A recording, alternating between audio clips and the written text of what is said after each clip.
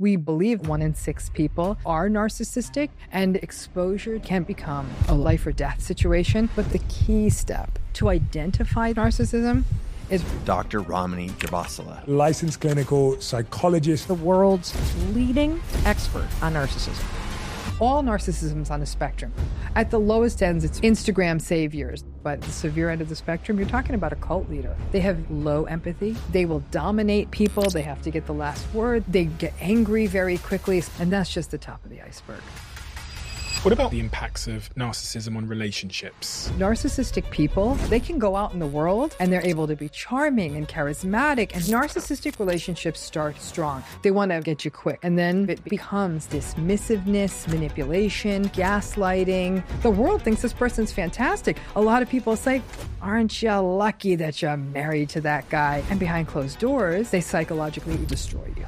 Narcissism in work. How do I know if my boss is a narcissist? You're going to feel it in the sense of you don't feel seen, you don't feel valued, you feel like the workplace is unpredictable, you might even feel that it's psychologically unsafe.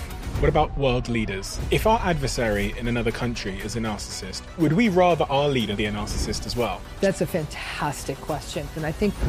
So, the big question, how do you know if you are a narcissist? And can you cure narcissism? So here's where we get into some interesting muddy waters. Quick favour to ask from you. There is one simple way that you can support our show, and that is by hitting that follow button on this app that you're listening to the show on right now. This year, in 2024, we're trying really, really hard to level up everything we're doing. And the only free thing I'll ever ask from you is to hit that follow button on this app. It helps the show more than I could probably articulate, and it enables us to keep doing what we're doing here. I appreciate it dearly. On to the show.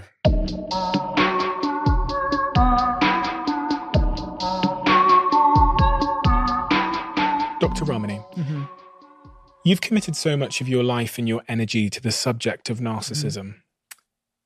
Why does it matter?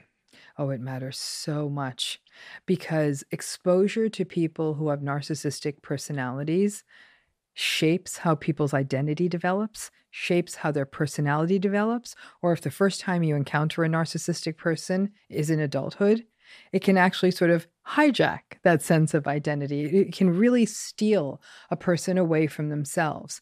And I think it's so important because we haven't given ourselves permission, I think as a culture, as a field of mental health, to identify this as a problem and allow people to have better responses. In a way, it's almost viewed as sort of not being very nice to say the narcissistic people are not very nice. It's a strange paradox in the world of mental health. That's why I do it, because nothing more than me wanting to return people back to their authentic selves. You must have seen the cost of narcissism.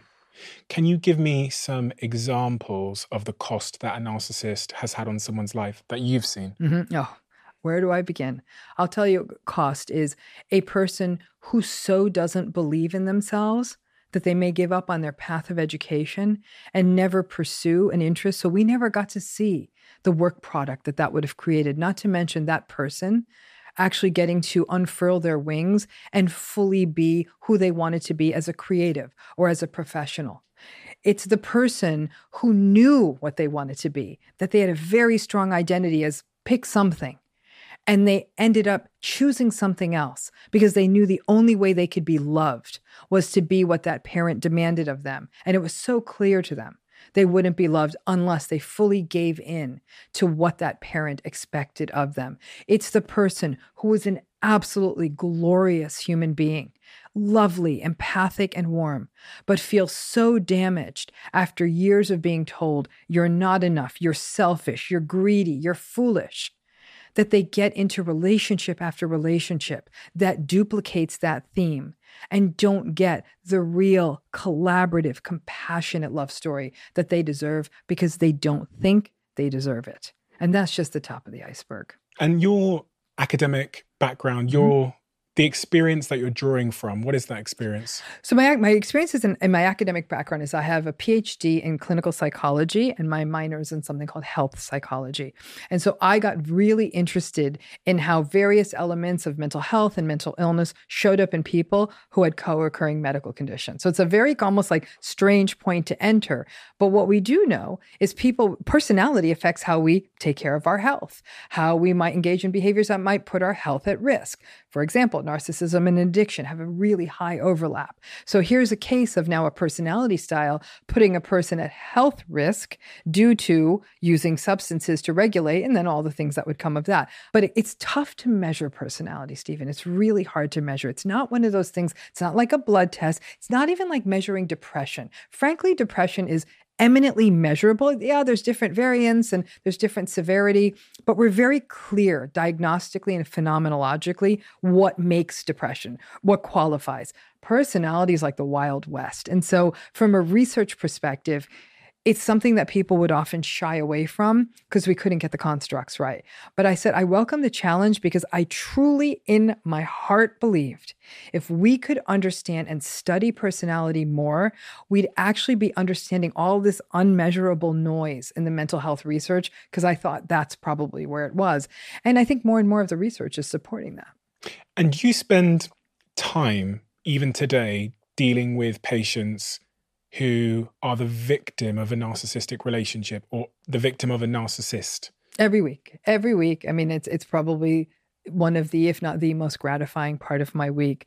I'm a big believer that if you're a mental health practitioner, you practice mental health. So that's a privilege to be able to be in that room and to work with clients. But it would be so easy when you're dealing at a macro level, large populations going on YouTube, writing books, to get distanced from what is happening to individual people's lives. One of the tricky bits with research is we study populations, we study samples, right? We study hundreds of people.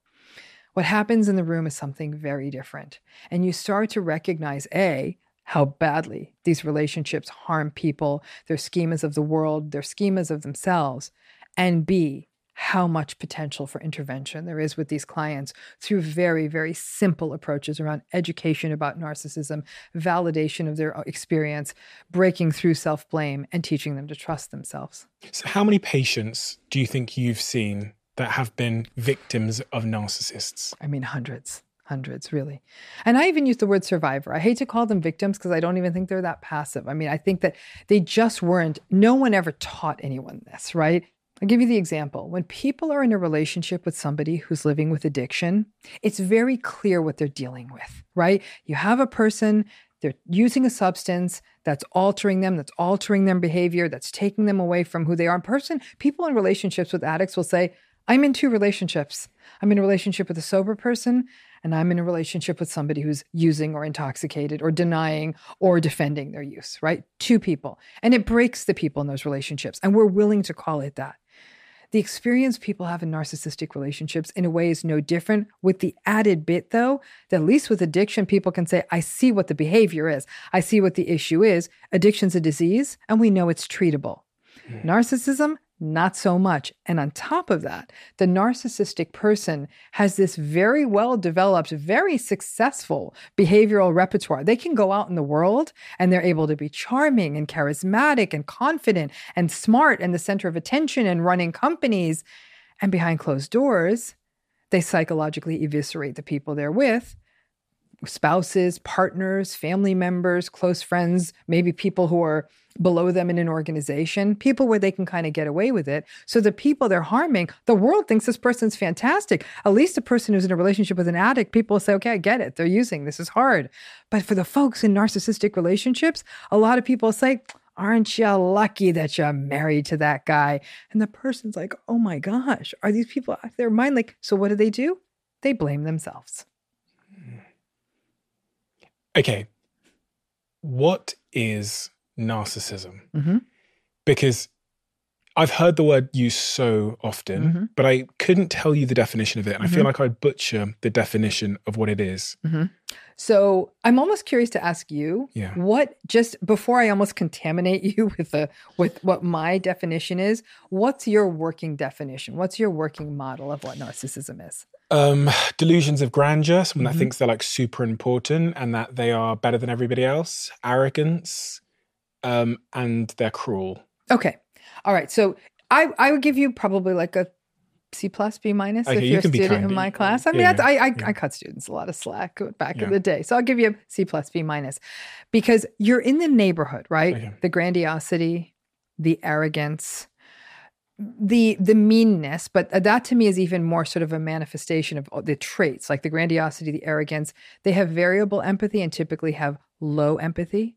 They're deeply entitled. They truly think they're more special than everyone else and that the rules should apply to them very differently. They have a excessive need for admiration and validation. They're very superficial. They don't really have the capacity for deep, sustained, intimate relationships. They're very much referential to the world out there, outside of them, to set goals. They don't have a good internal sense of like what matters to me, what do I want to do. They just want to do what they do, again, to get that admiration and validation. There's a shallowness, a real emotional shallowness to narcissism. Those are the patterns and traits we sort of see. They're very, very self-centered, very preoccupied with themselves, the good parts of themselves, the bad parts of themselves. It's very rare for them to sort of lift their heads up and genuinely notice the experience of another person. That's what narcissism is. How does it show up? It shows up as devaluation, dismissiveness, manipulation, gaslighting. They get angry very quickly, especially when they're frustrated or disappointed. And that can show up as overt rage or overt anger, yelling, screaming, or even violence. That can show up as passive aggression, withholding and withdrawing. They're prone to betrayal. They lie, they cheat. They make promises about the future they never keep, but they do that to keep people around so they won't leave them. So it's part of a larger sort of a manipulation. They will dominate people. They have to get the last word. They will shift blame onto other people. They will rarely take responsibility for their misdeeds, even when they're clearly caught in them. And if they do, they'll still blame the other person. They're very neglectful and careless in relationships. That is narcissism. How can you tell the difference between someone having a bad day, an asshole, and a narcissist? Because some of those things there, I thought, on a bad day, I might do that. Yeah. The whole collection together, no. But on a bad day when I haven't slept, okay, do you know what? I might blame someone or whatever else. What's the distinction? When a person has a bad day, and we all have bad days, and on those bad days, we might look, if the only tape someone had of us was of that day, ooh, right? But here's the piece. When people are not narcissistic and they have bad days, they will take accountability, they will make amends, and they will change their behavior and say, I'm not doing this again. This is not okay. Why wasn't it okay?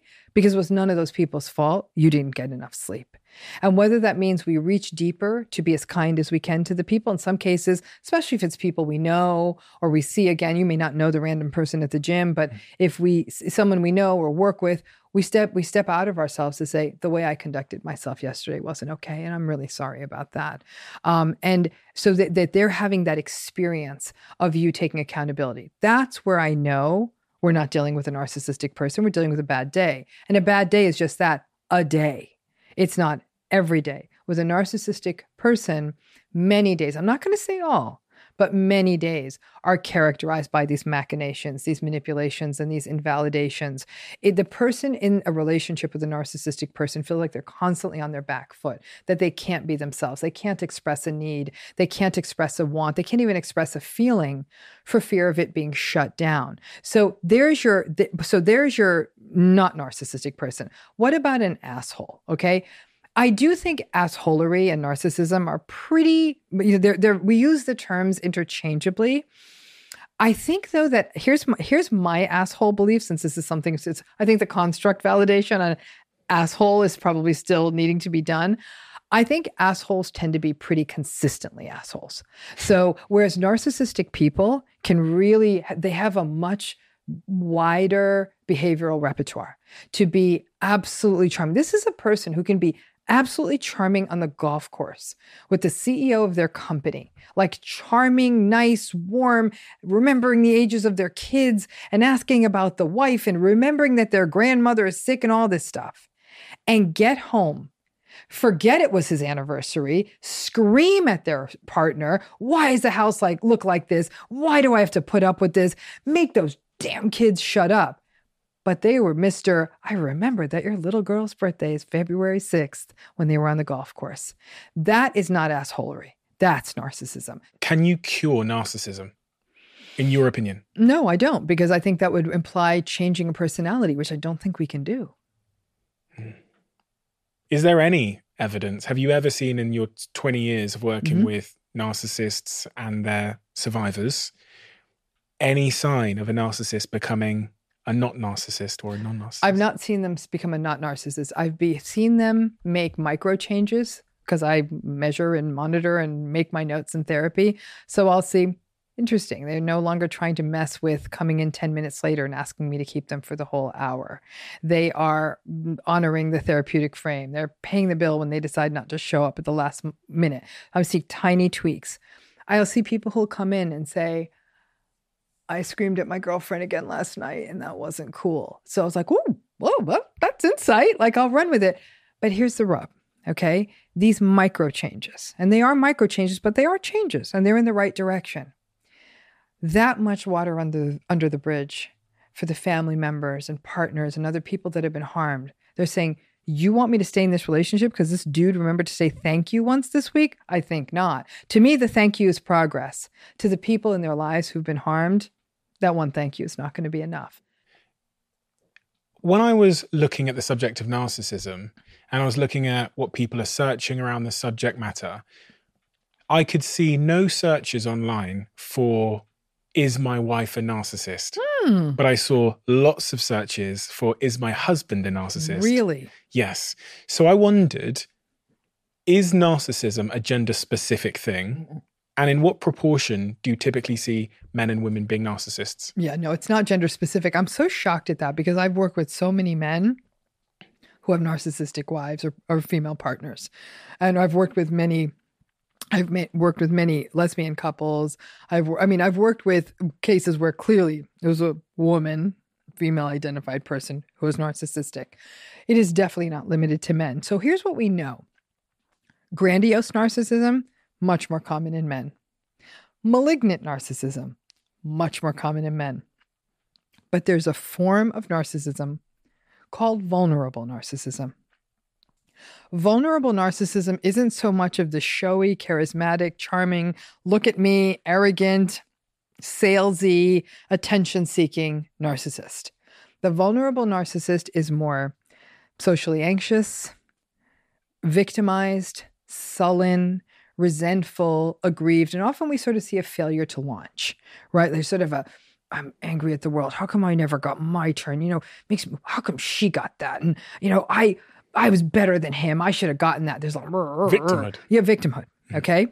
That's called vulnerable narcissism, right? When we look at vulnerable narcissism, gender balanced. Okay, so these other types of narcissism, you named 4 types there. Grandiose narcissism. Right. So that's our traditional sort of garden variety narcissism, the showy, charismatic, pretentious, preening, charming, attention-seeking, actually quite often quite successful narcissistic person. Unlike the vulnerable narcissists who are failure to launch, the grandiose narcissistic people often have big, big dreams and they'll execute. Not always. And they'll often burn bridges because they are, in fact, narcissistic. So they'll anger people or do shady deals or cut people out and all that stuff. But the grandiose narcissistic folks are often the larger than life folks. Now, if they are angry at you, if they feel let down by you, they will let you know. They can be very vindictive. They are not going to be very honest in a relationship. They're probably going to betray you. They're going to be mean to their partners. We can count on that too. But to the world at large, larger than life. That's the typical model. Now, the vulnerable narcissist is what I just shared with you. That more vulnerable, victimized, socially anxious, angry, aggrieved, sullen, resentful, failure to launch narcissist, okay? Some people would argue they're one and the same, that as long as a grandiose narcissistic person is well supplied, things are going well, they're getting lots of attention, they're making money, they're just sort of feeling like they're they're the person, they're good, then they're going to stay in their grandiose mode. However, if the thing tips and everything goes wrong for the grandiose narcissist, they lose the money, they lose the job, they lose the partner, they lose social status, the vulnerable stuff will start showing up. The victimhood, the resentment, this is a witch hunt, everyone's out to get me. It can almost feel sort of low-grade paranoid. You're either more one than another. So the vulnerable narcissist could definitely have a grandiose moment if everything turned for them. But some people are just more grandiose. Some people are more vulnerable, but they do have the other underbelly. That's how that looks. Now, the malignant narcissist, which is another type I talked about, this is where we see the most severe form. And when I say most severe in terms of how it shows up in relationships, I'd say the most problematic form of narcissism. And here's where we see a form of narcissism that shows up as manipulativeness, exploitativeness, the willingness to take advantage of people, coerciveness, isolation, using menace as a tool of control, very vindictive, dangerous. It could be quite dangerous. This is why I always say malignant narcissism is the last stop on the train before you hit psychopathy station, because this is as close to psychopathy as you're going to get without it being psychopathy. And in fact, there's a personality model called the dark tetrad. And the dark tetrad is comprised of narcissism, psychopathy, Machiavellianism, which is sort of like that willingness to use other people for your own advantage, and sadism. I personally think there should be a fifth bit, which is paranoia, because I think these folks can really think everyone's out to get them. But the model right now is those four pieces, right? Malignant narcissism has a lot of those top notes: the calculated, callous coldness, the shallow charm, the shallow superficial charm, intelligence, the lack of empathy, in some ways getting some pleasure out of seeing someone who wronged them being hurt. So again, it feels more dangerous. And that's malignant narcissism. Is that your serial killers?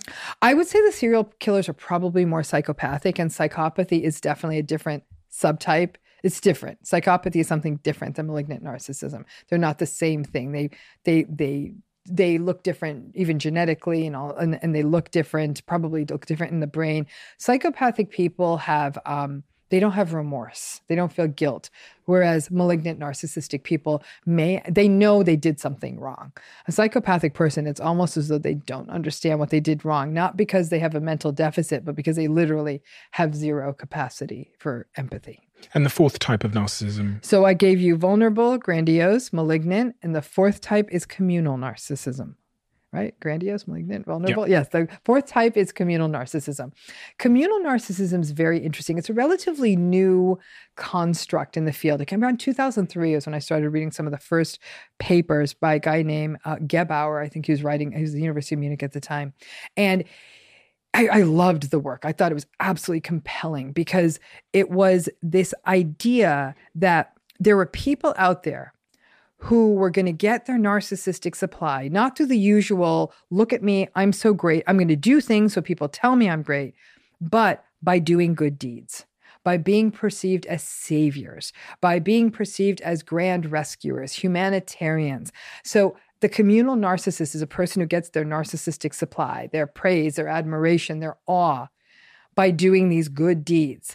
And that's the motivation for doing the good deeds, not the good deed in and of itself, not because you care about a refugee group, not because you care about the plight of animals, but because you want to be viewed as a good dude. And so that's the communal narcissist. Now, what gets interesting, like with all forms of narcissism, all narcissism is on a spectrum. It's not an either or, from mild to severe. All of mental health is on a spectrum. There's no such thing as a black and white dichotomy in mental health. It's mild to severe, mild to severe.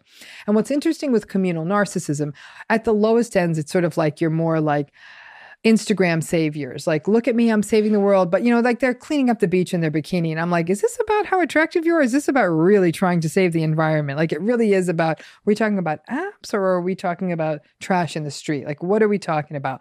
But they want the validation. Like, what a cool person you are for spending your weekend saving elephants. They're relatively harmless. They're moderately ridiculous, but they do get angry if people don't give them a big bravo for how humanitarian they are. You take communal narcissism all the way to the severe end of the spectrum, you're talking about a cult leader. These are now people who are saying, I have the answer to the universe. I know everything. I know you better than you. They'll bring people into cultic systems. They will completely, separate them from their sense of self and their sense of self-worth, have no problem doing it, and tell them that they're doing them a good thing the whole time. That's, to me, your severe cult leader, or I think all cult leader, forget severe. A cult leader is really probably where communal and malignant narcissism come together. The big question, how many people are narcissists? This is a big question, because our problem is this. There's really no good studies about this. It's tough to measure narcissism. Who's really going to cop to being really entitled or really manipulative? You often don't get people who are going to answer those questions in an honest, open way. When we look at the prevalence of narcissistic personality disorder that are done in what we call large-scale epidemiologic studies, we see the rates to be somewhere between 1% and 6%. But that's the diagnosis, and that's in really structured research settings. Narcissism is a person who has enough of the narcissistic personality style to be noticeable, to be experienced by others. It's a spitball number because we've never done the numbers. So I'd say if spitball numbers probably sitting somewhere between 15 and 18%. I think that's a good guess, about 1 in 6 people. I think if you're in a major metropolitan area, it's going to be a little higher. I think in certain industries, it's going to be higher. I think in certain, maybe even cultures, it could be higher. So, but if you're going to just ask me for a global prevalence, I mean, I think it's my best guess. And I think a lot of folks in the field might agree with me. Again, enough of it that you would notice it, enough of it that people are being affected by it. So you've met 6 team members of mine, including me. I have not. I've only met 4 of you. So you're still 2 men down. You're okay. You might still be coming it through. Because my next question was, which one do you think it was? So far, so bad for you, because each one of us has been sweeter than the next. So Stephen, you're in the hot seat right now. Oh gosh, sugar. Okay, interesting. Okay, so I mean, 1 in 6 as a spitball number is scarily high. That's interesting. You think it's scarily high. I mean, I think it's about, listen, we know how, I actually don't think it is. I think if you went to a small town, you might hit closer to 1 in 8, because I think a small town is almost based on a greater need for sociality. I think there's more interdependence in that kind of a situation. So narcissism isn't going to probably work as well. Mm-hmm. But I mean, 1 in 6, I think if any of us really went home and did the soul searching, listed out the names of everyone we knew, the number's probably going to track. Is that number increasing? Are we breeding narcissists because of the sort of social and societal changes that have occurred? I'm thinking about Instagram when you said that. I was thinking, is social media a narcissist creator? I think it's a narcissist amplifier, but I don't think it's a creator. Narcissism is a personality style, and like all personality styles, it's a social, emotional, developmental phenomenon that happens from infancy into adolescence. So somebody jumping onto Instagram when they're 18 and posting lots of selfies, they're a decent person. That's not going to turn them narcissistic. It might turn them boring, but I don't know that it would necessarily turn them narcissistic.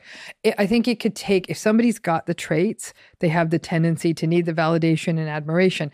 And again, a person posting selfies, that doesn't make them narcissistic. Because Jack went on holiday up this mountain and he posted loads of photos. Okay, so no, but we have to, if Jack's a nice person, right? Jack is excited to share his trip with everyone, right?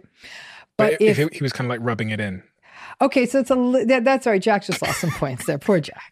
But but I would say this, what we'd want to know with anyone who's posted a lot of vacation photos, right? And they keep doing it.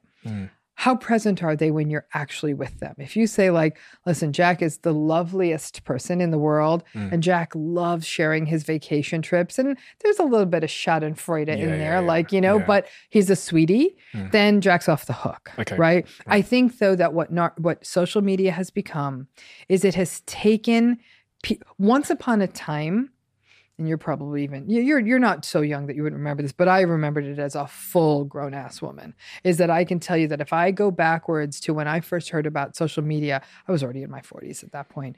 And I remember looking at it, and I was already studying narcissism, and I said, oh God. And it was really like, it was almost like, Houston, we have a problem kind of thing. Someone else had shown it to me. And I thought to myself, this isn't going to create more narcissists. But once upon a time, for a narcissistic person to get validation, they'd actually have to have a shave and a shower and get out of the house. You couldn't just sit home and get validation. You had to go to work, get it in a family sphere, get it in your town bar or pub or something like that. But it wasn't going to come home from you just sitting on your ass at home taking pictures of yourself. Because I don't know if you've ever tried to take a picture of yourself with a camera. You're either going to hit your head or your mouth. Like that's how we used to try to do it, right? So now there was a tool for these people to have a megaphone to say, look how wonderful I am. So a person who was already narcissistic, this was going to harness it. And sort of, it was an accelerant on a fire that was already burning. But it's I don't keep it in the house though, isn't it? Which sounds like it's a safer place for it to be than wandering around the streets. Yeah, well, the point is what? Keeping them at home rather than yeah. But I still think that what it did though is now we get into a bigger philosophical question. This many people depicting lives that are, look how much better my life is than yours. Look how together I am. Look how great I'm doing.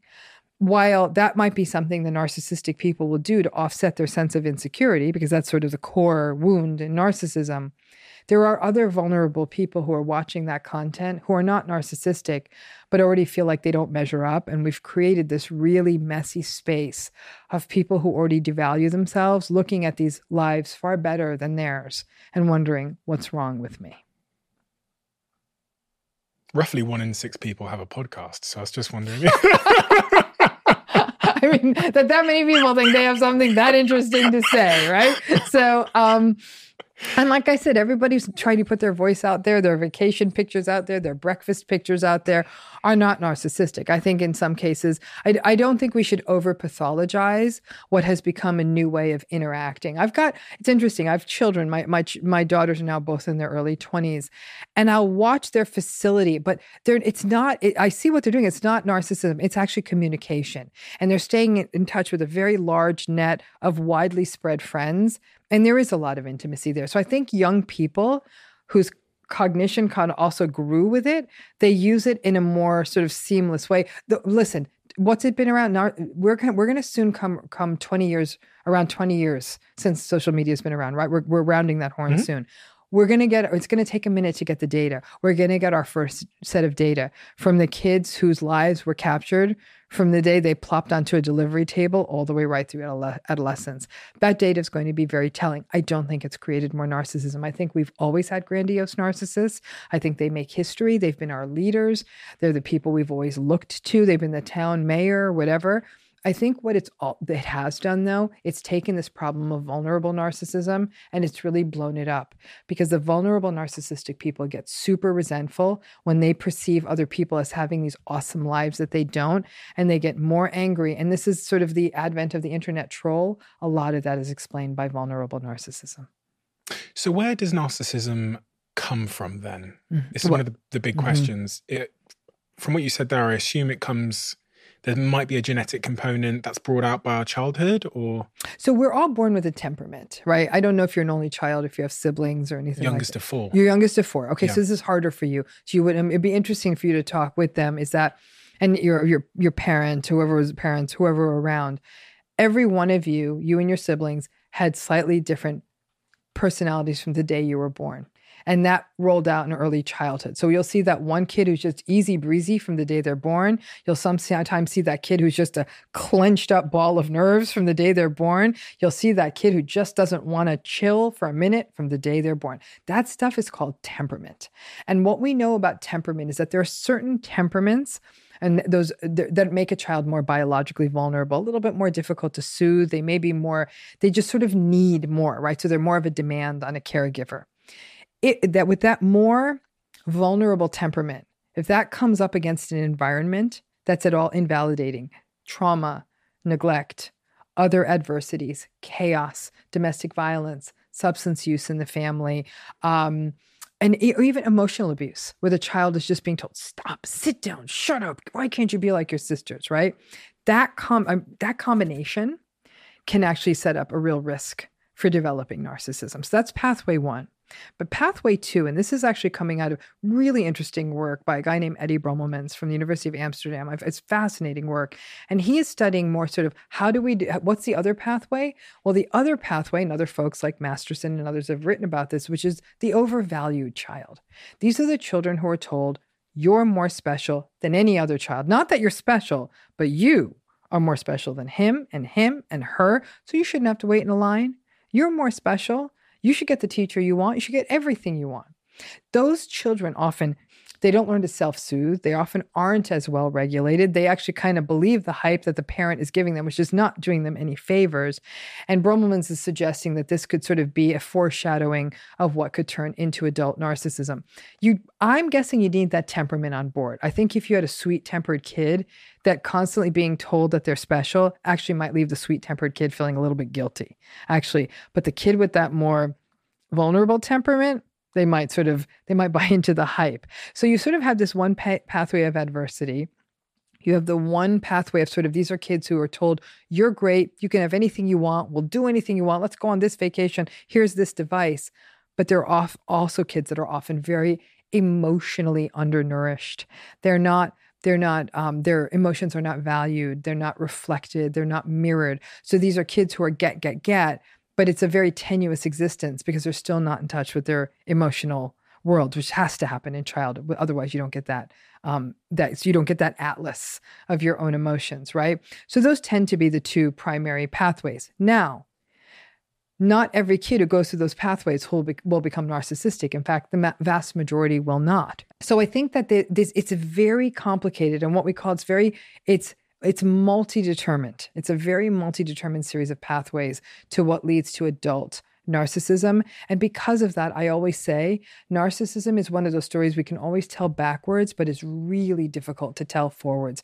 Don't show me your 17-year-old who has a lot of attitude and won't empty the dishwasher and calls you names, and don't ask me if he's narcissistic. I usually tell those parents, call me in 10 years. And in 10 years, you're going to see if this tracked or he pops out of it, like every adolescent who's trying to kind of individuate from his parents and settles down into a decent guy. You mentioned that narcissism exists on a spectrum. So does that mean that someone can be a little bit narcissistic? Mm-hmm. I would say somebody can have milder narcissistic presentation. So what I mean by milder, the mild narcissistic people, the best adjective I could use, they're annoying, they're emotionally immature, they're superficial, they're shallow, they're vapid, and they're also very self-centered. So these are people, when they're having a problem, they expect the world to stop for them, take their calls, talk to them for hours. But the day finally comes that you need your friend, they're nowhere to be seen, like, oh, I don't have time for this. So it can feel like a very, very imbalanced relationship. And when you're with them, the mild narcissist can actually be kind of fun, right? They're like, let's go to this new hot, hip, whatever, blah, blah, blah. And they're fun and laugh and dance and attention seeking. Could be fun for a minute, but it would be very difficult to have a long-term committed relationship with someone like that. It'd be difficult to raise children with someone like that. It would have been very difficult to have been raised by someone like that. Are narcissists more successful professionally? Yes. They're much more successful. That's the problem. And I'm not going to make this a blanket statement, but I'm going to tell you now that they're more ambitious. Success is life or death to them, right? Because it's validation. It's the blood that flows to their psyche. So the stakes are much higher for them. The rest of us, we want to succeed, but at the end of the day, we would say, I've got my family, I got my friends, I got enough money in the bank, I got some food in my belly, like I'm good. But for them, it's the air in their lungs. So they're more represented in leadership. They make more money, especially narcissistic men make more money than agreeable men. They're more successful at dating. They're more successful. And unfortunately, the way our economy is set up, it is set up so that the narcissistic people win. Narcissism and capitalism go together really well because it's a competitive system that rewards the person who does the most. And we don't look at process, we look at outcome. And because anytime you have an outcome-heavy metric, narcissistic people are always going to win. I'm thinking about some of the greatest companies that have been built that changed the world. Apple being one of them. Oftentimes when you hear about how these people treated other people, it sounds like the narcissistic characteristics that you described earlier. But then we often excuse that because of what they brought into the world, the great innovations, the great companies they built, how they helped change the world, how they maybe led us through or out of war. Mm-hmm. So what do you say to that? Is it sometimes worth their narcissism for what they gave the world? So here's a rub. I completely agree with what you're saying.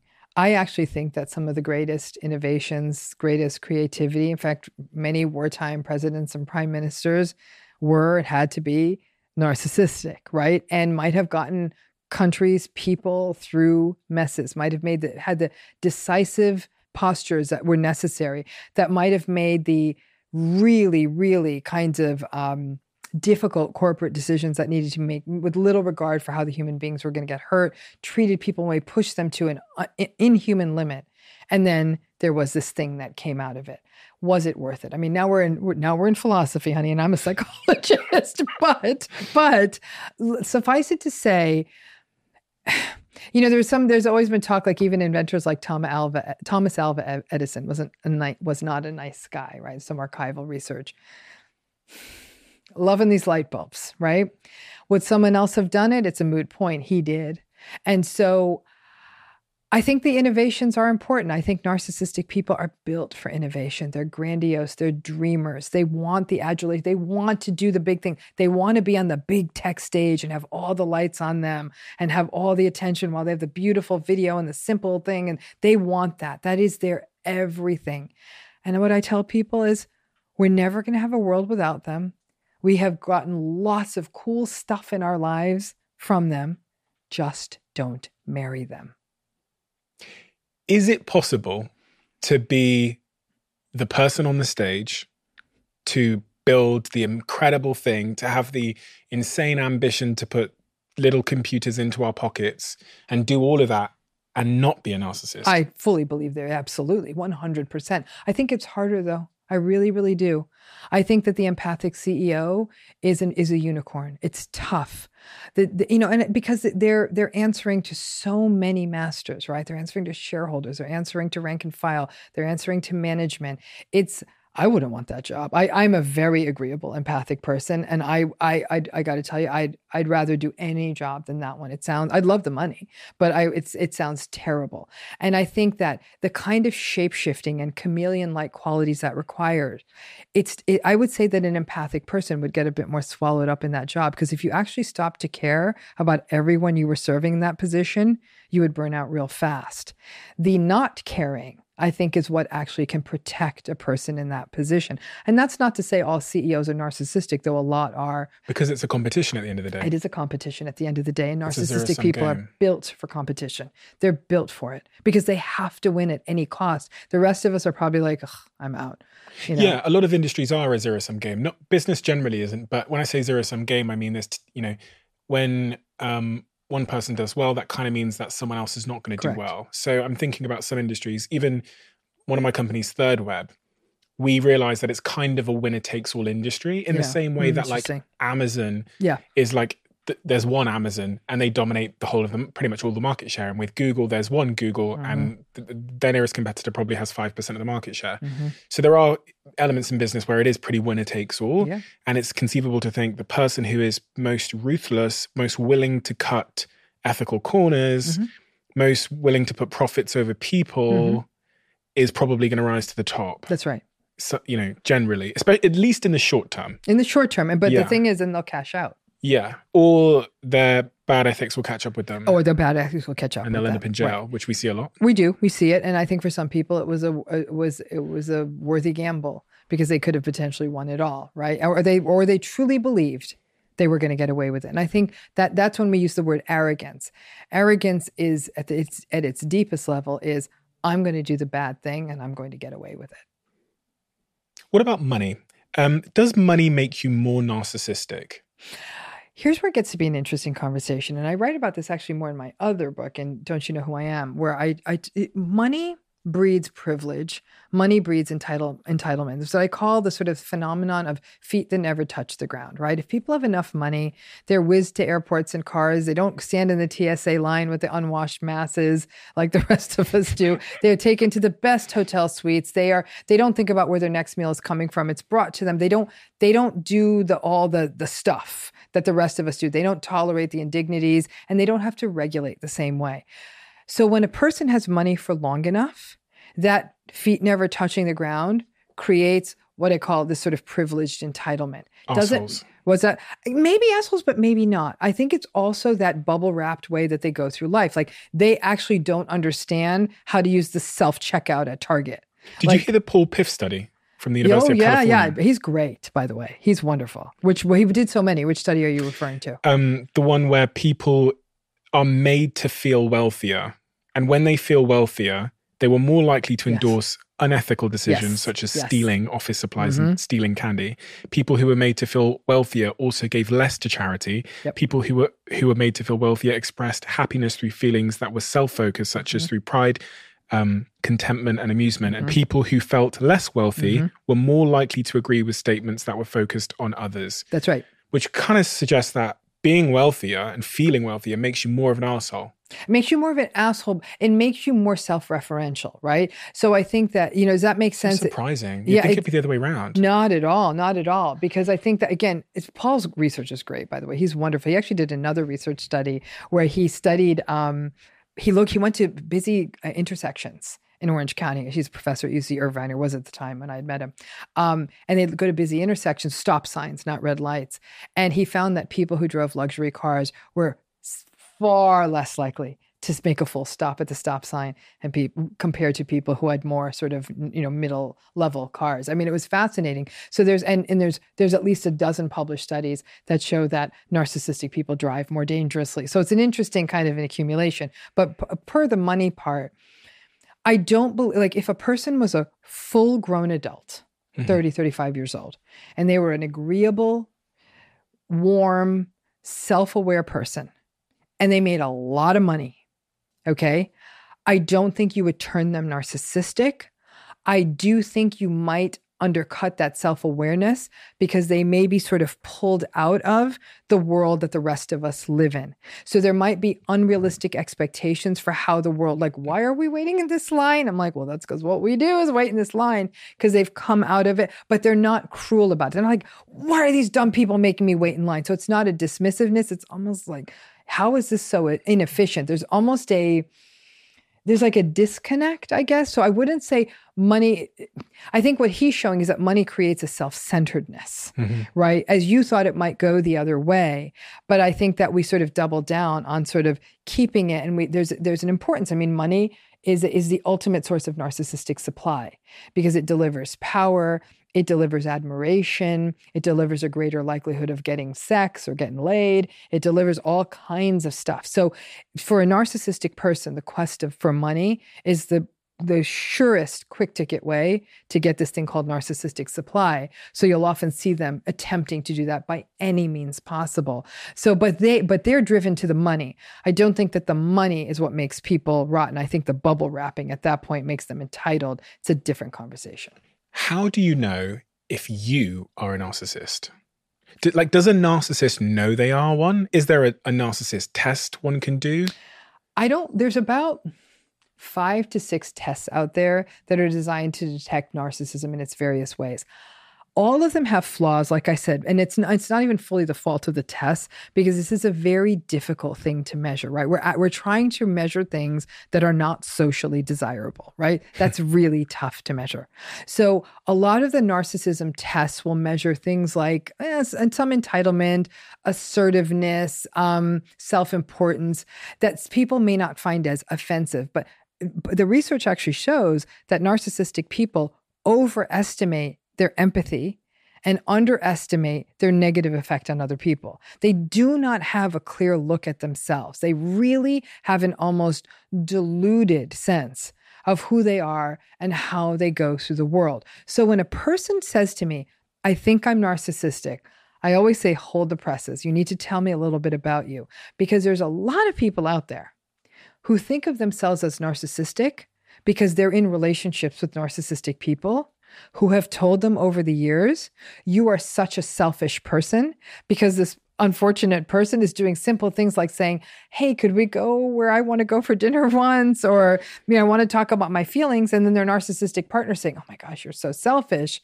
And they're really sort of indoctrinated into this idea or gaslighted into this idea that there's something narcissistic about them. Once we clear the decks of that, is there a subset of people out there who are narcissistic and are kind of in some awareness, like this might be who I am. Yes. And we call them self-aware narcissistic people. They're out there. Some of them view narcissism as their superpower. They say like, don't take this away from me. This is why I've got the edge. This is why I closed the sale. This is why I'm the man. I had one client who was like, I'm the man. And I'm like, oh my gosh, you sound like a 6-year-old, but okay. Do men come to you, women come to you and say, I am a narcissist? Yes, I've had that happen. It's not common. I can count on one hand the number of times it's happened. And did you agree with them? I did about an hour, yeah. What were they, how did they figure out they were a narcissist? What were they saying? They might have read my books, or more likely saw a YouTube video. They might have, sort of, again, seen my content. Someone might have said that to them, and then they looked it up on Google and they're like, that is kind of me. But they did in many ways rationalize it, saying, this is why I always close the deal. This is who I am. Like, what was it? Don't hate the player, hate the game. They would try that kind of stuff with me. And I'd say, but your behavior is offensive. Like, this is not okay. What you're doing, you're doing on an ongoing basis to your spouse or partner is not okay. And so they would have that awareness, like almost like from a checklist. Yeah, I don't care that much about people's feelings. And yeah, I guess I kind of think the rules don't apply to me. They'll have that awareness. It's pretty uncommon. Like I said, most narcissistic people veer into this idea of they overestimate their goodness and generosity, underestimate how negatively they're viewed by other people. So let's talk then about the impacts of narcissism on relationships in particular. What kind of people do narcissists attract in relationships? And what kind of people are attracted to narcissists? So it's such a good question. I'm so glad you asked it. What kind of people do they attract? Everyone's attracted to narcissistic people. They're charming. They're charismatic. They're confident. And research has shown they're often rated as more attractive than other people. They take good care of their bodies. They know lots of interesting things. They're so concerned about hip cred that they know the cool restaurants. All of us have been indoctrinated to think that these are the people we're supposed to be dating, right? Who says no to charm, charisma, and attractiveness? Me, maybe, but just about nobody else would do that. So we're all attracted to them, right? And even with the vulnerable narcissistic folks, you'll say, really? Someone's going to be attracted to sullen and resentful? Well, that's not how they come off when you first meet them. Many times a vulnerable narcissistic person looks like a vulnerable child who needs to be rescued. So if you like rescuing people or puppies or any small vulnerable creature, that's going to seem actually very attractive to you. So we're all attracted to them. What are they attracted to in us? What they're attracted to in us is our supply. Now, supply can mean different things to different narcissistic folks. Classical sorts of supply are we attractive? If we're attractive, if we have some form of social status, if we have resource, if we have connections, the things that would get them supply. Here's where it gets wonky. Because the question, attractiveness is what attracts people. It's almost the wrong question. The more deep question is what gets people stuck in narcissistic relationships. Because narcissistic relationships start strong. These are people who are running their fastest miles in the beginning of the marathon. Like they're just like, go. And these can often feel like a fairy tale. It's glamorous and it's exciting and the dates are really interesting and they're very attuned. They may be very attentive. They focus on you and they figure what's going to work for you. If they really want to keep you close, they want to get you and they want to get you quick because then you're like a butterfly under glass. Then they've got you captured. Because after all this good stuff happens, you've bought in. You might even be dubious for a while saying, seems too good to be true, or I don't know. But then people, I always say it's somewhere between 6 weeks and 6 months, the devaluing stage starts. And then they've got you, right? And you might get the passive aggressive digs, the minimizations, the lack of empathy, the withdrawing, the withholding. And people will say, where did that first 6 weeks go to? Like, wait a minute, we had such a good time. And as the devaluing begins, people start to blame themselves. So people who are more empathic, more forgiving, more optimistic, these are the kinds of people who get stuck because they're making allowances for this. They're saying, they were lovely and they did say they're having a really stressful time at work, but their behavior is consistently dismissive and rude. And so you keep making excuses. But then there's a few good days sprinkled in there. So one of the interesting things is, a lot of people are trying to figure out if their partners are narcissists. Do people in relationships, especially long-term relationships, tend to know that they're dating a narcissist? Or is the narcissist gaslighted them to the point that they don't know? Until recently, most people did not know, because it feels like a disloyal thing to know about your partner. Many people say, I love my partner. We have built a life together. There are enough good days that leave them thinking like, there's something here. They're confused. People in these relationships are confused. They blame themselves for everything that goes wrong. They're walking on eggshells. They've, in essence, modified themselves to be exactly what the narcissistic partner wants. But it's a slow burn. It's a very slow process of indoctrination. I always say these relationships are death by 1,000 cuts, because each of these things happens slowly over time. It's almost as though one day you wake up and you're like, who am I? Like, what have I become? I'm literally like living in service to this other person. It's only in the last 10 years, I'd say, that there's so much more content and the internet is more robust with making this. And I'm sure people type it in. My partner has no empathy and is really entitled and yells at me a lot. Bing! And the narcissism pops out at you. I think this really created the revolution of people saying, what is this? And even when I wrote Should I Stay or Should I Go? That was 2015, I think it was. We were still in the beginning phases. There were just maybe about a dozen books out there taking this on. And so as more information gets out there, more people are clear that this is happening in their relationships. The hope is the earlier you identify it, the less indoctrinated, the less what we call trauma bonded you become. And then the easier it would be to make clear-headed decisions about how you want to proceed. You talk about the 3 R's that are the hallmarks of negative relationships in your books. What are the 3 R's? So the first is rumination, okay? That the rumination it's an obsessive thinking about the relationship. And it's usually in an attempt to either say, what did I do wrong? What happened? What is going on? It's a trying to fix it. So these are the 3 things that someone that's in a relationship with a narcissist will do. Yeah. Okay. I mean, they do a lot more, but these are 3 common ones. So the rumination is a hallmark characteristic of a person in a narcissistic relationship. In essence, you're just trying to make sense of something that makes no sense. The next R is regret. And that regret links to bigger themes like grief. People having regret that this is the parent I have and I will never have a close, loving relationship with them. The regret that this is the marriage I created and my children will never get a healthy model of marriage. The regret that I've spent 20 years in this relationship and really all I have to show for it is a whole lot of nothing except that it's harmed me. So the regrets play out even big ways and even small ways. Like, why did I say that? Why didn't I say it that way? And then the last R it's really euphoric recall, the R being for recall. By euphoric recall, I mean that people in narcissistic relationships have an uncanny ability to sort of cherry pick the good things that happen in the relationship to keep rationalizing it and justifying it to themselves. So they might be in a narcissistic relationship where the person has really treated them heinously for a month. But on one day of that month, the narcissistic person, when they went to the grocery store, for the first time, remember to bring home 2 muffins so that you could have a muffin. And the person's like, they brought me home the best blueberry muffin. Wasn't that thoughtful? They brought me home a muffin. We had muffins together. So the euphoric recall is the over-focus on those good experiences as a way, in essence, to create this sort of psychological buy-in so then you can maintain the status quo. For people in narcissistic relationships, it's not as though they're waking up saying, this is a hellscape, I want to get out. They're getting up saying, I'm so confused. I feel like I'm never enough. Nothing I do is ever enough. Nothing I say is ever, they're not listening to me. What is going on? Maybe I'm not being clear enough. Maybe there's something wrong with me. So that's the confusion element. So it's not like everyone's saying, I want to get out of this. There's a lot of history. There's a lot of experiences together. So people, again, and they're also confused because there's good things that happen and bad things that happen. And that's what creates, like I said, this thing called the trauma bonded relationship.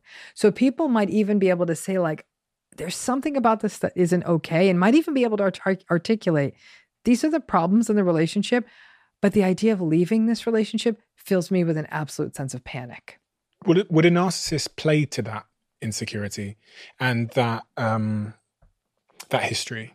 Well, the narcissistic person created the insecurity, and they will, because the narcissistic person is an expert tactician, right? Because that's what they bring to relationships is tactics. And so they are very expert at knowing like, your wound is abandonment. piece of cake. So if you say, I can't do this anymore, I'm out, the narcissistic partner must say, okay, cool, let's call it quits. You'll be like, oh, that's not what I wanted them to say. I wanted them to say they were going to fight for the relationship. You see what I'm saying? Like, it's so interesting because, and part of the reason narcissistic people are so successful is because they're so socially perceptive.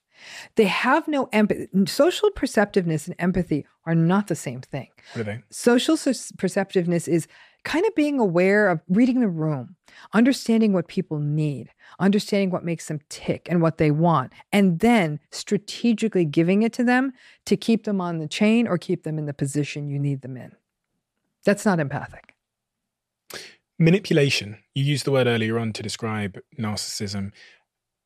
There's two types of manipulation you speak about, which is the sort of normal manipulation, which I think we all do in our own ways when we're trying to get our way with a deal or with sales or with someone or whatever, when we're trying to haggle for a discount, whatever it might be. And then there's this pathological manipulation, which seems to be a little bit different. Yeah. Pathological manipulation is that there's absolutely no regard for the harm it's bringing the other person. You really are giving absolute primacy to your own needs and then making the other person think that this truly is good for them. This isn't as simple as I'm going to sell this car to someone. Maybe it's not the right car for them. This is really around psychological stuff. And it's with somebody where, listen, you're going into a sales relationship. You understand what the sort of the codes of that relationship are. They're trying to sell you something, and you're trying to decide if it's right for you. We don't try to think of our intimate and our familial relationships as sales models. So our guard is not up in the same way. And yet the same tactics are being brought, and we're sort of bargaining on things that are matters of the heart and matters of closeness and compassion. So it's, again, the narcissistic person is so skilled at leaving the other person feeling that the thing they sacrificed or gave up was in their best interest. And ultimately, the narcissistic person is so self-centered that anything that they're trying to do is going to serve them. Projection. I've heard this phrase used a few times, like he's projecting onto you or she's projecting. In the context of narcissism, what is projection? So projection is a primitive defense that any of us can use, and we do use. All of us engage in projection. We engage in projection when some of that uncomfortable, unconscious stuff inside of us is getting activated. It's often shame-oriented, and then we'll accuse someone of something that we're actually feeling, like an uncomfortable feeling. That's projection. Give me an example. How you might project onto me. We're in a relationship, and I'll say something like, "Who are you texting, Stephen? Like, why? What do you like? You're so shady. Like, why don't you show me your phone? Like, what? Oh my gosh, Stephen, like, what the hell? You need all the girls to like you, don't you? Like, that's what you're about. Show me your phone. Show me your phone. Show me your phone now." Okay. Guess who's got a side piece? That would be me. Oh, really? Oh. There's a life hack for you, Stephen. Okay, so you're insecure because you know that you're sneaking I'm not around. Insecure. I'm doing a bad thing. Are you still pretending? No, I am no longer in a relationship. Okay, we're over. So we're done. That's because you cheated on me. Okay. Even though you didn't, Jesus. But it was me. But now I can go be with my new guy. Okay. So, but I'm giving you like such a low-hanging fruit example. It's any time we might accuse someone of lying when we're lying. We may accuse somebody of even being insecure when we're the one feeling insecure, right? We'll accuse someone of being uncomfortable when we're the one who's feeling uncomfortable. And all of us have different stuff we project about because all of us have different sort of psychodynamic histories, right? Well, narcissistic people do this all the time. Let me give you sort of a sense of what the inner psychological apparatus of a narcissistic person looks like. Despite all the shiny, charismatic, charming, arrogant, grandiose stuff on the outside, what's in them is, the best I can describe it, is a volcano, right? And that volcano, the magma and the gases and the lava, is shame and it's insecurity. Well, that's not very perfect looking, is it? So all these defenses, the grandiosity and the arrogance and the charm and all the rest of it, is like a manhole cover, a big manhole cover that covers the volcano. So all that insecurity doesn't exist. I'm just the smartest person you know, right? So they get to show up as perfect, as extraordinary. But things can kick that manhole cover off. Criticism, negative feedback, their friend doing better than them, their new venture not succeeding, them not getting something that they wanted, some form of frustration. Well, that means they're not perfect. The manhole cover gets nudged. The gases and the lava ooze out. And what does that look like? It looks like anger, it looks like projection. You accuse the other. And this happens to them 20 times a day because nobody lives a perfect life. We get disappointed all the time. There's traffic on the freeway.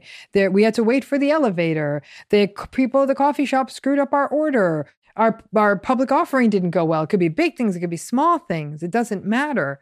But each time the manhole cover gets nudged, that grandiose exterior gets tinged and they explode on others.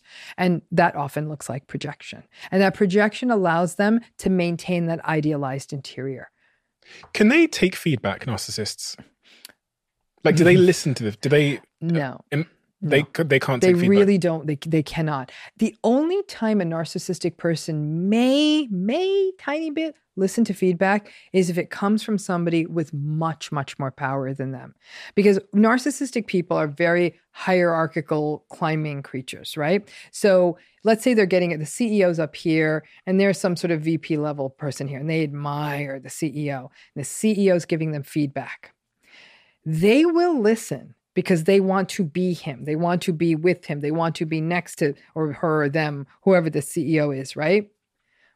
So they may get some of it, but they're still going to hear it as, or there'll be this noise that's blocking them out from hearing all of it. So it might be compliance. Yes. As a means to an end versus them actually going, okay. No, yeah, they're not integrating it into, they're just sort of, and they might even think like, God, this person's such a dick. Like, I could do their job so much better. They're so lucky they got there. I'm going to get there. But they also envy this person. So they are listening. But like you said, it is exactly what you said. It's compliance versus this sense of, let me listen to this. And I can promise you what this person's going to do if they're in a relationship. They're going to go home and rage at their partner because they had to have that feedback session. They're going to find a more vulnerable target because they can't attack that CEO. And they'll go and find someone else to rage at, a partner, a person on the subway train, a family member, friend, someone else. I heard this word gaslighting. Again, it's a word I've heard a lot, but I'm not necessarily really clear on what the definition of gaslighting is. But from reading your work, I hear that narcissists gaslight people a lot. A lot, right. What is gaslighting? So gaslighting, at its simplest, it's a power play, it's a form of emotional abuse, and it's a tactic. Gaslighting is predicated on a relationship that's ostensibly characterized by trust. So that's why strangers can't gaslight you in the same way as an intimate partner, a trusted colleague, a family member, even a person with expertise like an attorney or a physician could gaslight you, right? Because there's a presumption of trust. So you're going to listen to the gaslighter. Initially, what the gaslighter will do is they will doubt the gaslighted person's perceptions, experiences, memories, even reality. That never happened. I never said that. You're making that up. We never went there. So now this person's a little confused because their reality is saying, yeah, we did. Yeah, we did. So initially, a person will fight back against the gaslighter. They'll say, we absolutely went there. Do you want me to show you the pictures on my phone? Then we go to the next step of gaslighting. The gaslighter doesn't want to see the pictures on your phone. They just want to overpower you. This isn't about evidence. This is about them overpowering you. So they'll say, look, here's the pictures on my phone. And then the gaslighter won't say, well, you're right, we did go there. Instead, they'll say, oh my gosh, you are the most petty human being I've ever met. Is this what it is? You're just going to go on your phone to find the pictures to prove something to me? Is that what this relationship is? I don't know that I want to even be in a relationship like this. Now, this poor person who's being gaslighted is thinking, I just showed them the pictures to prove a point, and now I'm the bad one. And so they trust this person. So they think, well, maybe I am doing something bad. Maybe I am being petty. But gaslighting doesn't happen once.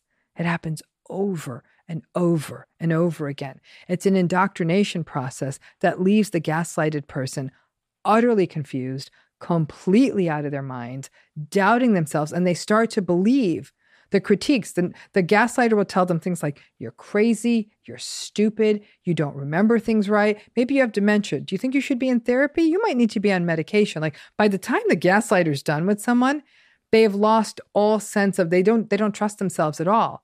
And so if they don't leave the relationship, and some people don't, they are then sort of in this form of servitude with the narcissistic person or gaslighting person, almost relying on them to lead them through reality. So it's almost like utter submission at that point, that they get the gaslighter gets to dictate reality. And then over time, there's this tactic that narcissistic and other abusive people use called DARVO. DARVO stands for deny, attack, reverse, victim, and offender. It's a construct that was developed by Dr. Jennifer Fried. Deny, attack, reverse, victim, and offender. So what the narcissistic person will in a very in a cruelly skillful way do is, if the person, the gaslighted person, ever attempts to push back on something that the narcissist has done, like you said you were going to be home by 9 o'clock last night, you didn't get home till 1 a.m. The narcissistic person will deny, said, that's not true. I didn't get home at 9, but I didn't come home at any 1 a.m. But again, like, what is your problem? Like, what do? Like, you read the ADT guide all day to see what time I come in the door. And you know what? Like, I can't believe that this is my life. I work so hard to keep us in this fabulous house. I work so hard so you can stay home. And I'm the bad guy? Like, I can't even believe that this is the issue. Like, you put me through so much. Reverse, victim, and offender. He was out till 1 a.m. and he knows it. But now he's shut down the conversation. It is an insidious dynamic because done enough, you literally strip another person of their reality. And that is unacceptable to me. That's absolute abuse. Do you see this a lot? All the time. All the time. It is the dynamic that once it had name to it, when the word is used right, most people use this word wrong. That whole process I described is gaslighting. When the word is used correctly, it's powerful. It captures a unique interpersonal dynamic that really eats people from the inside out. I hear it, I see it all the time by family members, by partners, in the workplace, you name it. And it really messes people up because they feel like they've lost their minds and they feel like they can't trust themselves. And I think that's a terrible thing to do to someone. What should you do if you're being gaslit? When you know what it is and someone starts to gaslight you, they literally deny your reality, right? You have to take a step back and say, that's not what happened, but you don't say it to them. The importance with gaslighting is you don't engage with the gaslighter. You now know you're being gaslighted, which means the other person in that interaction has the capacity to gaslight you. So what that means is, from your side, you need to shut it down. And that means no longer engaging. Does that make so that you cannot keep engaging with them because they're going to pull you down further and further? Yeah, it's almost like they're going to pull you down into being drowned or pull you into the quicksand. So when they start gaslighting, I never said that. One playback could be, we're having a different experience then, and leave it at that. Don't go down that slippery slope. Don't go down the slope. Don't show them the text message. Don't pull out the email. Don't try to prove them wrong. Don't engage with them. It's funny you're asking me this because I was recently gaslighted. I was relatively recently in a professional situation. And I'm thinking, not me. Like, I don't know much, but I know this. But they did. I was. And I got very upset. And in this particular situation, it was actually, I understand why it was like, think of it as a corporate structure that was gaslighting me. So sometimes very nice people who work in corporate systems gaslight because they're trying to prop up the narcissism of the corporation, but they're decent human beings. It was very clear to me. I've seen that happen. But in this particular case, I was being gaslighted. I got upset though, knowing all I know, knowing all the tactics. It's very dehumanizing to have your reality completely doubted. And so I did feel a sense of upset, but I confronted the person. I said, this is gaslighting and it's not okay. And I know you're better than this. And they happened to be. This was a lucky case where the gaslighter was not narcissistic. So we came to a conclusion. But when I've been gaslighted by narcissistic people, I just disengage. And I file it away and say, this person is capable of this. There's really not much juice here. This can only go so deep. Controlling behavior, emotionally, but also, I guess, physically controlling behavior. When we often think about narcissists, we think of like sort of domestic violence and this kind of thing. Mm-hmm. Is that quite typical of a narcissist to engage in domestic violence? So here's where we get to an interesting question. You're from the UK, and I have to say, actually, of all the countries in the world, the UK actually has taken the front I think that the highest front position in terms of creating public policies around understanding the psychological elements of domestic violence, it was actually coercive control laws first showed up in the UK. So this is my personal belief, Stephen, and this is my personal belief, and I will hold to this personal belief 100%. I believe all domestic abusers are narcissistic, without exception. And I'll tell you why I think that. The capacity to tell someone, I love you, I'm going to care for you, we're in a relationship, and then to emotionally, physically, or sexually assault them, that's zero empathy. That's tremendous entitlement. It's incredible arrogance. That's narcissism. There's a lack of self-awareness. There's a lack of awareness of the other. And I think this is why so much of the domestic violence intervention programs, they don't work. Because how are you going to undo someone's narcissism? So that's my belief. And I know that this is a very controversial conversation in the field of domestic violence. Back in the 70s, there's a real pushback on this. I don't think that anyone who does domestic violence work will ever doubt that there's a personality issue in these folks. But the concern was if we made it about narcissism, we'll pull the focus away from their behavior, right? Okay. But I think the two things go together. The behavior is unacceptable. I don't give a damn if they're narcissistic. And this whole idea of, does the narcissism excuse the behavior? Never. If behavior is unacceptable, it's unacceptable. I don't care about the backstory because it means it's going to happen again. And it always does. Narcissism in work. How do I know if my boss or my manager or my CEO is a narcissist? And what should I do about it? Do I quit the job? So if you believe that someone you report to, a manager or a boss or someone like that in a job is narcissistic, you're going to feel it in the sense of you don't feel seen, you don't feel valued, you feel like the workplace is unpredictable, you feel like it's unfair, that it's inequitable, you might even feel that it's psychologically unsafe. You might feel that the way people are praised and get credit for their work, again, it doesn't have rhyme or reason, it is inequitable, there might be a lot of gossip in the workplace. Those are the things that would suggest a workplace is you might be working for someone who's narcissistic. It's a tough one. A lot of this might depend on the nature of your organization. I always tell people, if you suspect that your boss or manager or someone you report to is narcissistic, start documenting the hell out of it. Because the one thing HR doesn't care is you cannot roll up to an HR office and say, I think my manager is narcissistic.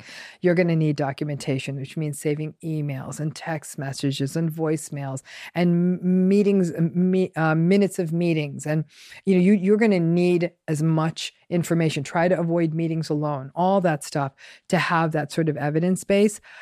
If you're at a large enough company where you might be able to switch to work under someone else's management, especially if you still believe in the company. Some people might say, I love the organization, I can't stand working with this person. They may find that working with someone else will allow them to preserve in the institution. But in a smaller employer or where that is not possible, some people might try to stick it out the best they can, but documenting is not going to make it easier. So some people will find that ultimately, if they can't outlast the narcissistic boss or manager, which they often can't, they will look for other employment. Some people also find a lot of solace in collaboration. So just because you work for a narcissistic manager doesn't mean your colleagues are narcissistic. And there's some interesting research suggesting that some really powerful collaborative relationships can come when the leadership is narcissistic, but the teams actually come together even stronger. It's almost like they're united against a common enemy. I want to make sure I've given enough advice to someone who is currently dealing with a narcissist. All of the things that you've said to them ring true. They can relate to everything you've said. Are you telling them to get out of that situation? No. And it's something that's very, very important to me is that people don't feel compelled that they have to get out because they can't always get out. And I think if we put that forth as the only pathway, then people who can't get out might say, "That now what? I'm just supposed to sit here and suffer?" And the answer to that's no. In my book, what I talk about is this idea: if you're gonna stay in a relationship like this, right, for whatever reason, it could be a family member, and you still don't want to fully walk away from your family of origin. It could be a long-term marriage and you've got minor children, or there's financial or cultural reasons. It might be a job you've had for a long time and you're not financially in a position to step away from it. It might be a friend you've had a long time. Your reasons are yours. And so I always say to people, you must never feel pressure unless it's dangerous. Let's take dangerousness out of the equation, right? You don't feel compelled to do what people say. It's going to be harder. If you stay, it is going to be harder because you're still being exposed to their manipulative, invalidating, unkind, unsettling, destabilizing behavior. However, the first step, the key step, is what I call radical acceptance. This is not going to change. This is it. There is going to be no someday better. It's not going to get better when he gets a promotion. It's not going to get better for her when the kids grow up. Your mom's not going to soften with age. This is it, folks. You now know what this looks like. It is not going to change substantially. Their behavior is not going to change substantially. So if you're going to stay in it, your workarounds are going to be based on knowing that. So you have to have very realistic expectations.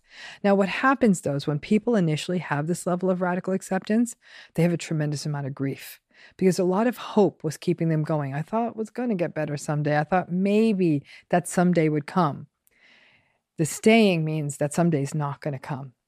And so that means that you're not once you radically accept, you're not as surprised by their behavior because a lot of people get exhausted from the number of times over years or decades. They're like, I can't believe they did that. I can't believe they did. I'm like, can we just stop that part and say, of course you believe they did it. In fact, we could have set a clock by the idea that they would have done it, by the fact they would have done it. That's a big piece of this. But the grief of letting go of what you wanted these things to be, that's its own process, and grief takes time. But, as you come around through that, as you come around the bend on that, and you really do radically accept, you need some tools. And probably the biggest tool of all is social connection with people who are healthy, empathic, attuned, responsive, compassionate, and respectful. Whether that means you might have friends who already are this for you. It might be enhanced by getting into therapy. You might join a support group. You might meet friends at work. There's many ways you might try to do this, but you're going to need it. Because if you're going to stay, you're going to need spaces where you're not gaslighted. You're going to need spaces where you are seen, where you are valued, where you are cherished. That becomes the pathway to surviving. And then it doesn't feel good to feel like you're in a marriage where you're phoning it in for the rest of your life. But, people say that now that I'm not as surprised by their behavior, it's a little more bearable. I've constructed a rich life almost around this marriage. And I just sort of, view that as sort of the kind of annoyance at the side of the room that it is. Some people say, I happen to adore my sister, but I can't stand my narcissistic parent. And, but I'm going to stay in touch with them so I can also have the family gatherings that matter to my sister. But I no longer have conversations with my mother. Or one person I know said she would regularly visit a narcissistic father because nobody else would give him the time of day and he needed a little bit of assistance. She said, I'd set a timer, 90 minutes max. Once the 90 minutes rang out, I'd say, well, I got to jump. He'd always yell at her. She said, but better to yell at 90 minutes than at 3 hours. Either way, he was going to yell. So people get into this space of accepting what this is and its limitations. Some people over time may still decide to leave, but not at that moment. But staying and not radically accepting it will destroy you. Can you be happy in a relationship with a narcissist, do you think? You can be happy, but not with the relationship.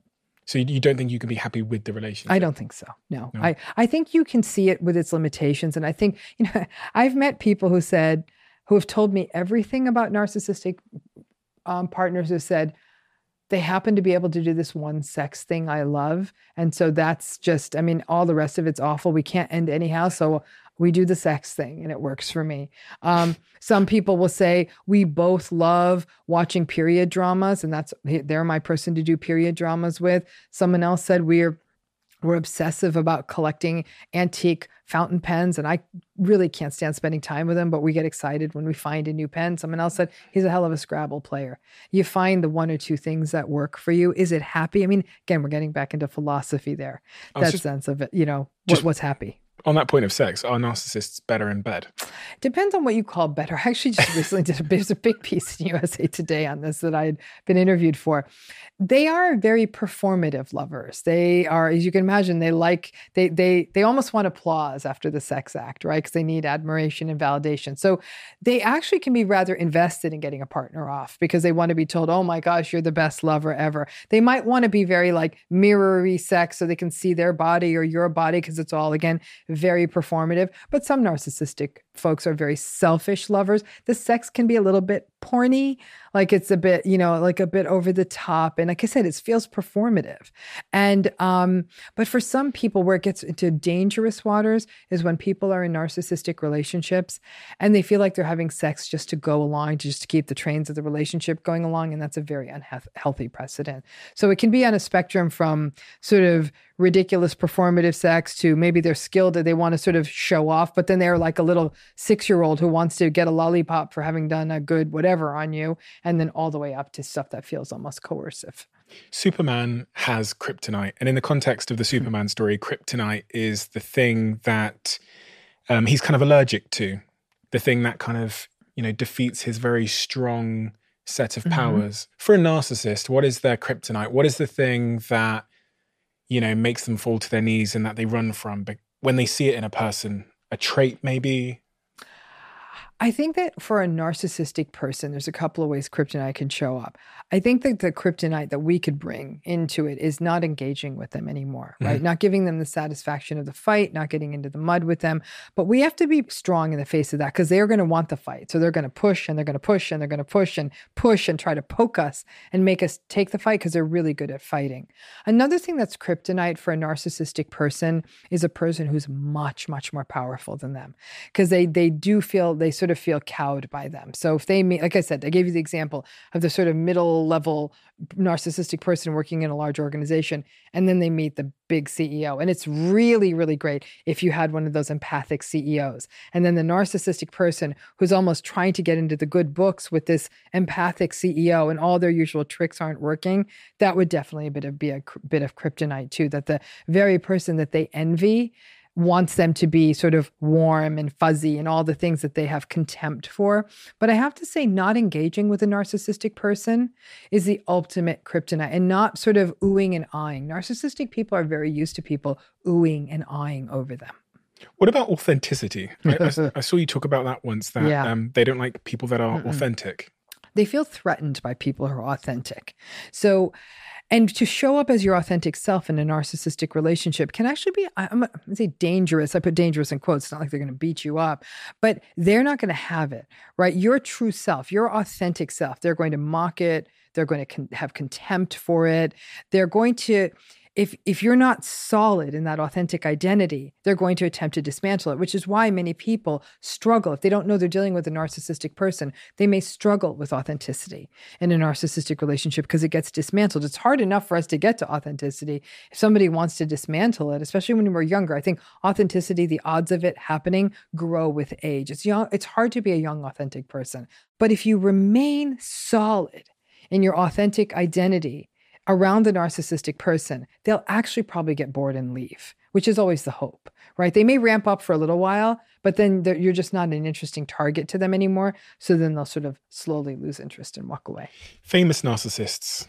What famous people are narcissists? Oh shit, you think all famous people are? I don't think all are, but I think a lot are, because the quest for fame is a very narcissistically driven interest, right? So I think most normal people don't want to be famous. They really don't. If you talk to average person, do you want to be famous? They're like, hell no. I want to be able to go to the grocery store and have no one know who I am. I want to be able to live my life without being recognized. So I think we talk famous people. You're saying that, is it 1 in 5? 1 in 6 seems like a lot. I'd say famous people, we're at 40 to 50%. 40 to 50% of famous people are narcissists. I do. I really think it's a coin flip. What about world leaders? Now we might be closer to 60 to 70%. I mean, think of what you're signing up for. Yeah, it's crazy. I need to run a country. I believe I can run a country. And you know what? We have over history had some good people do that. But when you look at the circus politics has become, which is performative and ridiculous and bombastic and cruel and critical and manipulative, I don't see how someone non-narcissistic could ever win at that game. Why do we vote for narcissists? Why do we put them into power? Well, I mean, I think that we still do what I call, or many of us call, we still fawn in the face of their charisma. I think we believe somebody who walks around thinking that they're all that they actually have the goods. I still think we fall for the circus barker. We fall for the person who is sort of selling the story. We vote for them. We choose them. And I think we want, this is the best example I can give you, Stephen. When we go to a magic show, right? I don't know if you've ever been to a magic show. It's a place called the Magic Castle in LA. You should try to go sometime because I find it intriguing. But when you go, there's no such thing as magic. It's all sleight of hand, right? But for a moment, I don't want them to show me the trick. I want to be lost in the magic. And most of us, not all, I think some people want to know how the trick is done. But once we're shown how the trick is done, the magic's gone. Now it's just, right, it's dexterity, right? Mm-hmm. Most people don't want to know how the trick is done. We want to believe in magic. And that's why narcissistic people don't get called out, because there's something about them. There's something that feels, there's a confidence they breed because they have so much conviction, but it's misplaced conviction. It's not conviction backed by facts or integrity. It's just, they just believe it because they think it's true and it's going to forward their cause. So and that becomes a self-fulfilling Exactly. But prophecy. We believe, most of us don't have that kind of conviction. We doubt ourselves. We question ourselves. And so when someone comes in with absolute 100%, I wanted to bang my hand, but I didn't, 100% conviction, we're like, wow, then they must really know what they're talking about. Leaders have conviction. But in fact, when we see a leader who's circumspect, who might say, well, give me a minute, I want to weigh both sides of this, those leaders are often viewed as more weak-minded and are less likely often to get the vote. If our adversary in another country is a narcissist, like a Putin or I don't know, Kim Jong-un, or whatever he's called, would we rather our leader that's against him be a narcissist as well? That's a fantastic question. Do we want a narcissist fighting a narcissist? I would say that the problem with a narcissist fighting a narcissist is they lose track of what is good for their people. Mm-hmm. So they could drag them into a conflict or a problem that could harm the populace economically, physically, battles, wars, the whole 9 yards, right? And that's what a narcissistic person's more likely to do because they can't be the smaller one in the fight. It's all about, it's two egos fighting each other. They can't just say, okay. No. Yeah. But an overly empathic leader might do a little bit of saying, okay. And then a narcissistic or a psychopathic leader will absolutely sort of railroad that person. That sort of perfect mid-level, sort of wise, circumspect, aware of the needs of the populace, but aware of the psychology of the perpetrator is what we want. I have to say, if I ran the world, Stephen, and I don't, not even a long shot, and I wish I was more grandiose because really my career would be fire if I was, but I'm not. And so, but I wish one place I wish we really brought more narcissism training is into diplomacy. I wish more of the diplomats around the planet, secretaries of state and UN representatives understood narcissism, because I think a lot of times people are making bad deals where a lot of people are getting hurt and they're trying to negotiate with people you cannot negotiate with. Anyone who's ever tried to negotiate with a narcissistic spouse knows that it's impossible. It's no different with a world leader. And I think a lot of innocent people have been incredibly harmed as we diddle around and try to negotiate with narcissistic world leaders and just simply aren't willing to call them out for what they are.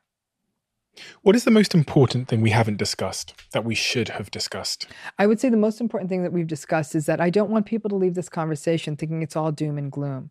People can take themselves back from these relationships. This isn't like sort of some terrible deterministic destiny that I've been through a narcissistic relationship, so I'm never going to be authentic.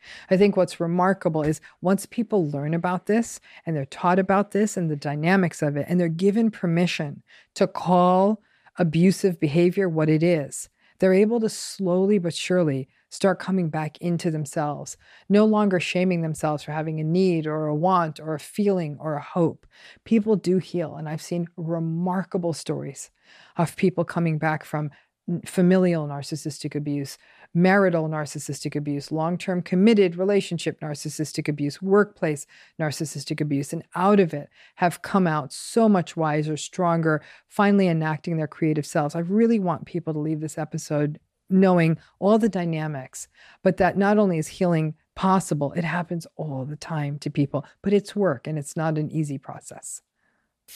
If you've seen my most recent post on LinkedIn, you probably have seen that I'm on a bit of a hiring spree at the moment across my company Flight Group, trying to find the world's best talent. And throughout these years of building these businesses, my first port of call for hiring has always been LinkedIn Jobs, who are a proud sponsor of this podcast. This is because of two reasons. Number one, LinkedIn isn't just another job board. It has a vast network of more than 1 billion professionals and quality candidates, which I believe makes it the best place to find and hire professionals you can't find anywhere else. And number two, their process and features. LinkedIn is constantly finding ways to make the hiring process easier with super easy and intuitive features.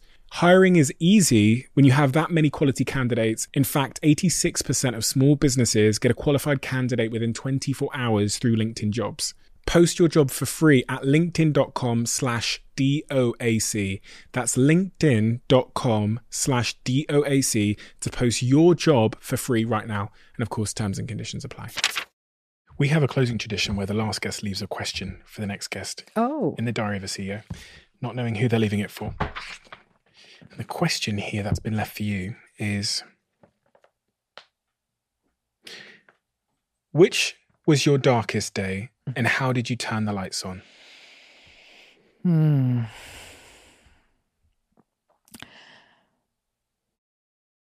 I was stalked by someone who sexually assaulted me.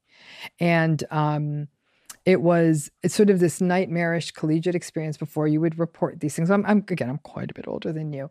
And it was horrific. I mean, it was just absolutely horrific. And I didn't understand. I talk about not knowing what narcissism was. I was much younger. I was still in my teens, early 20s.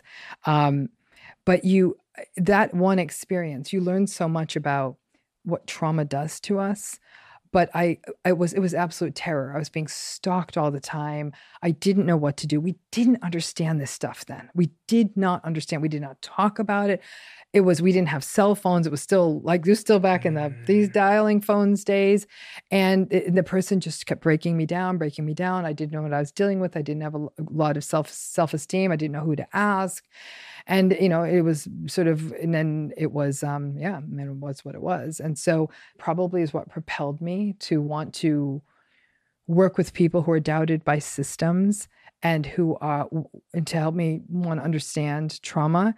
A system that doubted you? There was nowhere to go with that stuff. To this day, when women bring reports of sexual assault or abuse on college campuses, they're not believed more often than they are believed. They're blamed. There wasn't even I didn't even know where to go.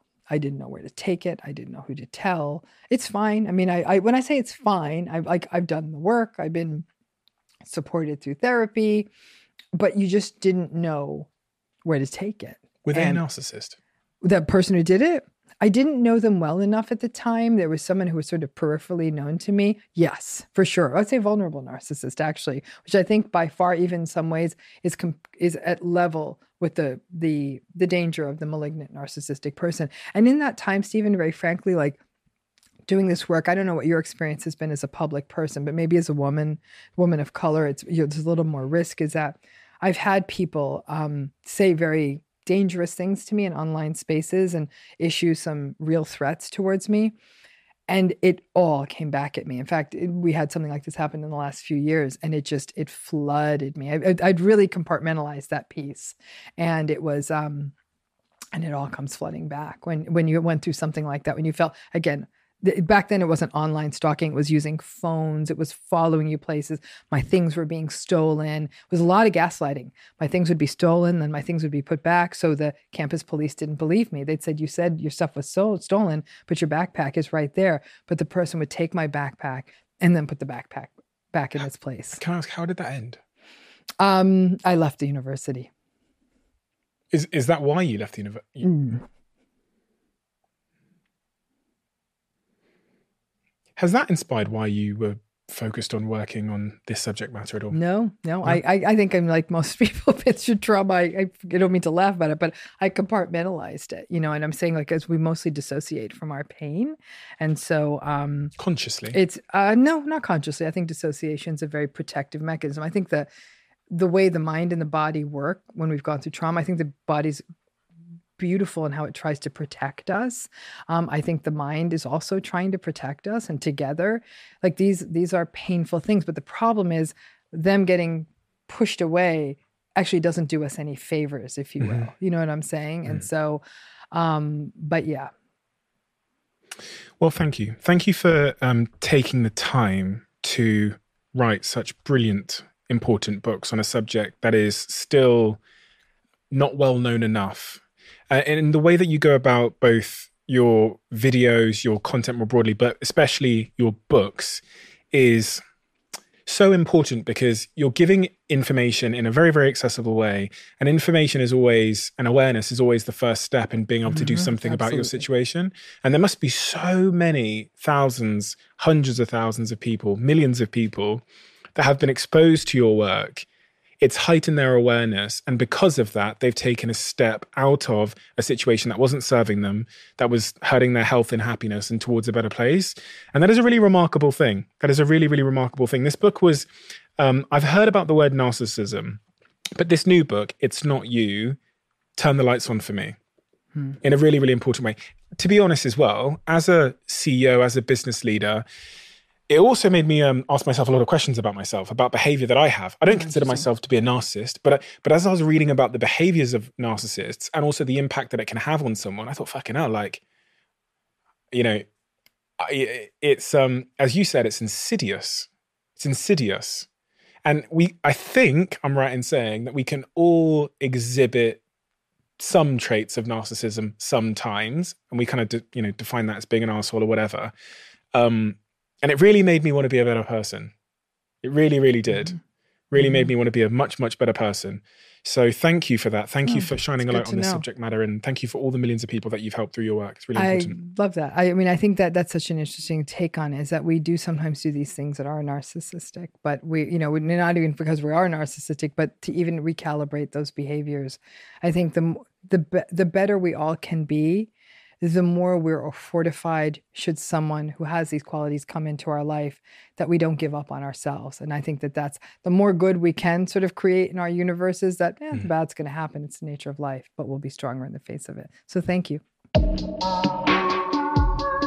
I think it was about a year ago I became obsessed with sleep, to the point that, as many of you know, I pretty much have it as a non-negotiable. And one of the things that I found is a brand called 8 Sleep that sponsor this podcast, and that is the cover that I have on my bed. Some of you will know that in order to have optimal sleep, our bodies need to be a certain temperature, and there's slight variance between all of us. That's exactly what 8 Sleep does. It learns my body and regulates both sides of my bed with 2 people on it so that we both have optimal sleep. And on the app, you can also see how much you've slept, if you've underslept, and how you've performed across multiple stages of sleep. It is a bit of a revelation in my life, I have to be honest. It automatically regulates our temperature so we sleep deeper and therefore wake up feeling more restored, more energized, and more capable to pursue our goals. The podcast sponsors that I have are brands that I love and use, and 8 Sleep is one of them. I've had so many technological game changers in my life, and 8 Sleep is certainly one of them. Check it out at 8sleep.com/Stephen for holiday savings.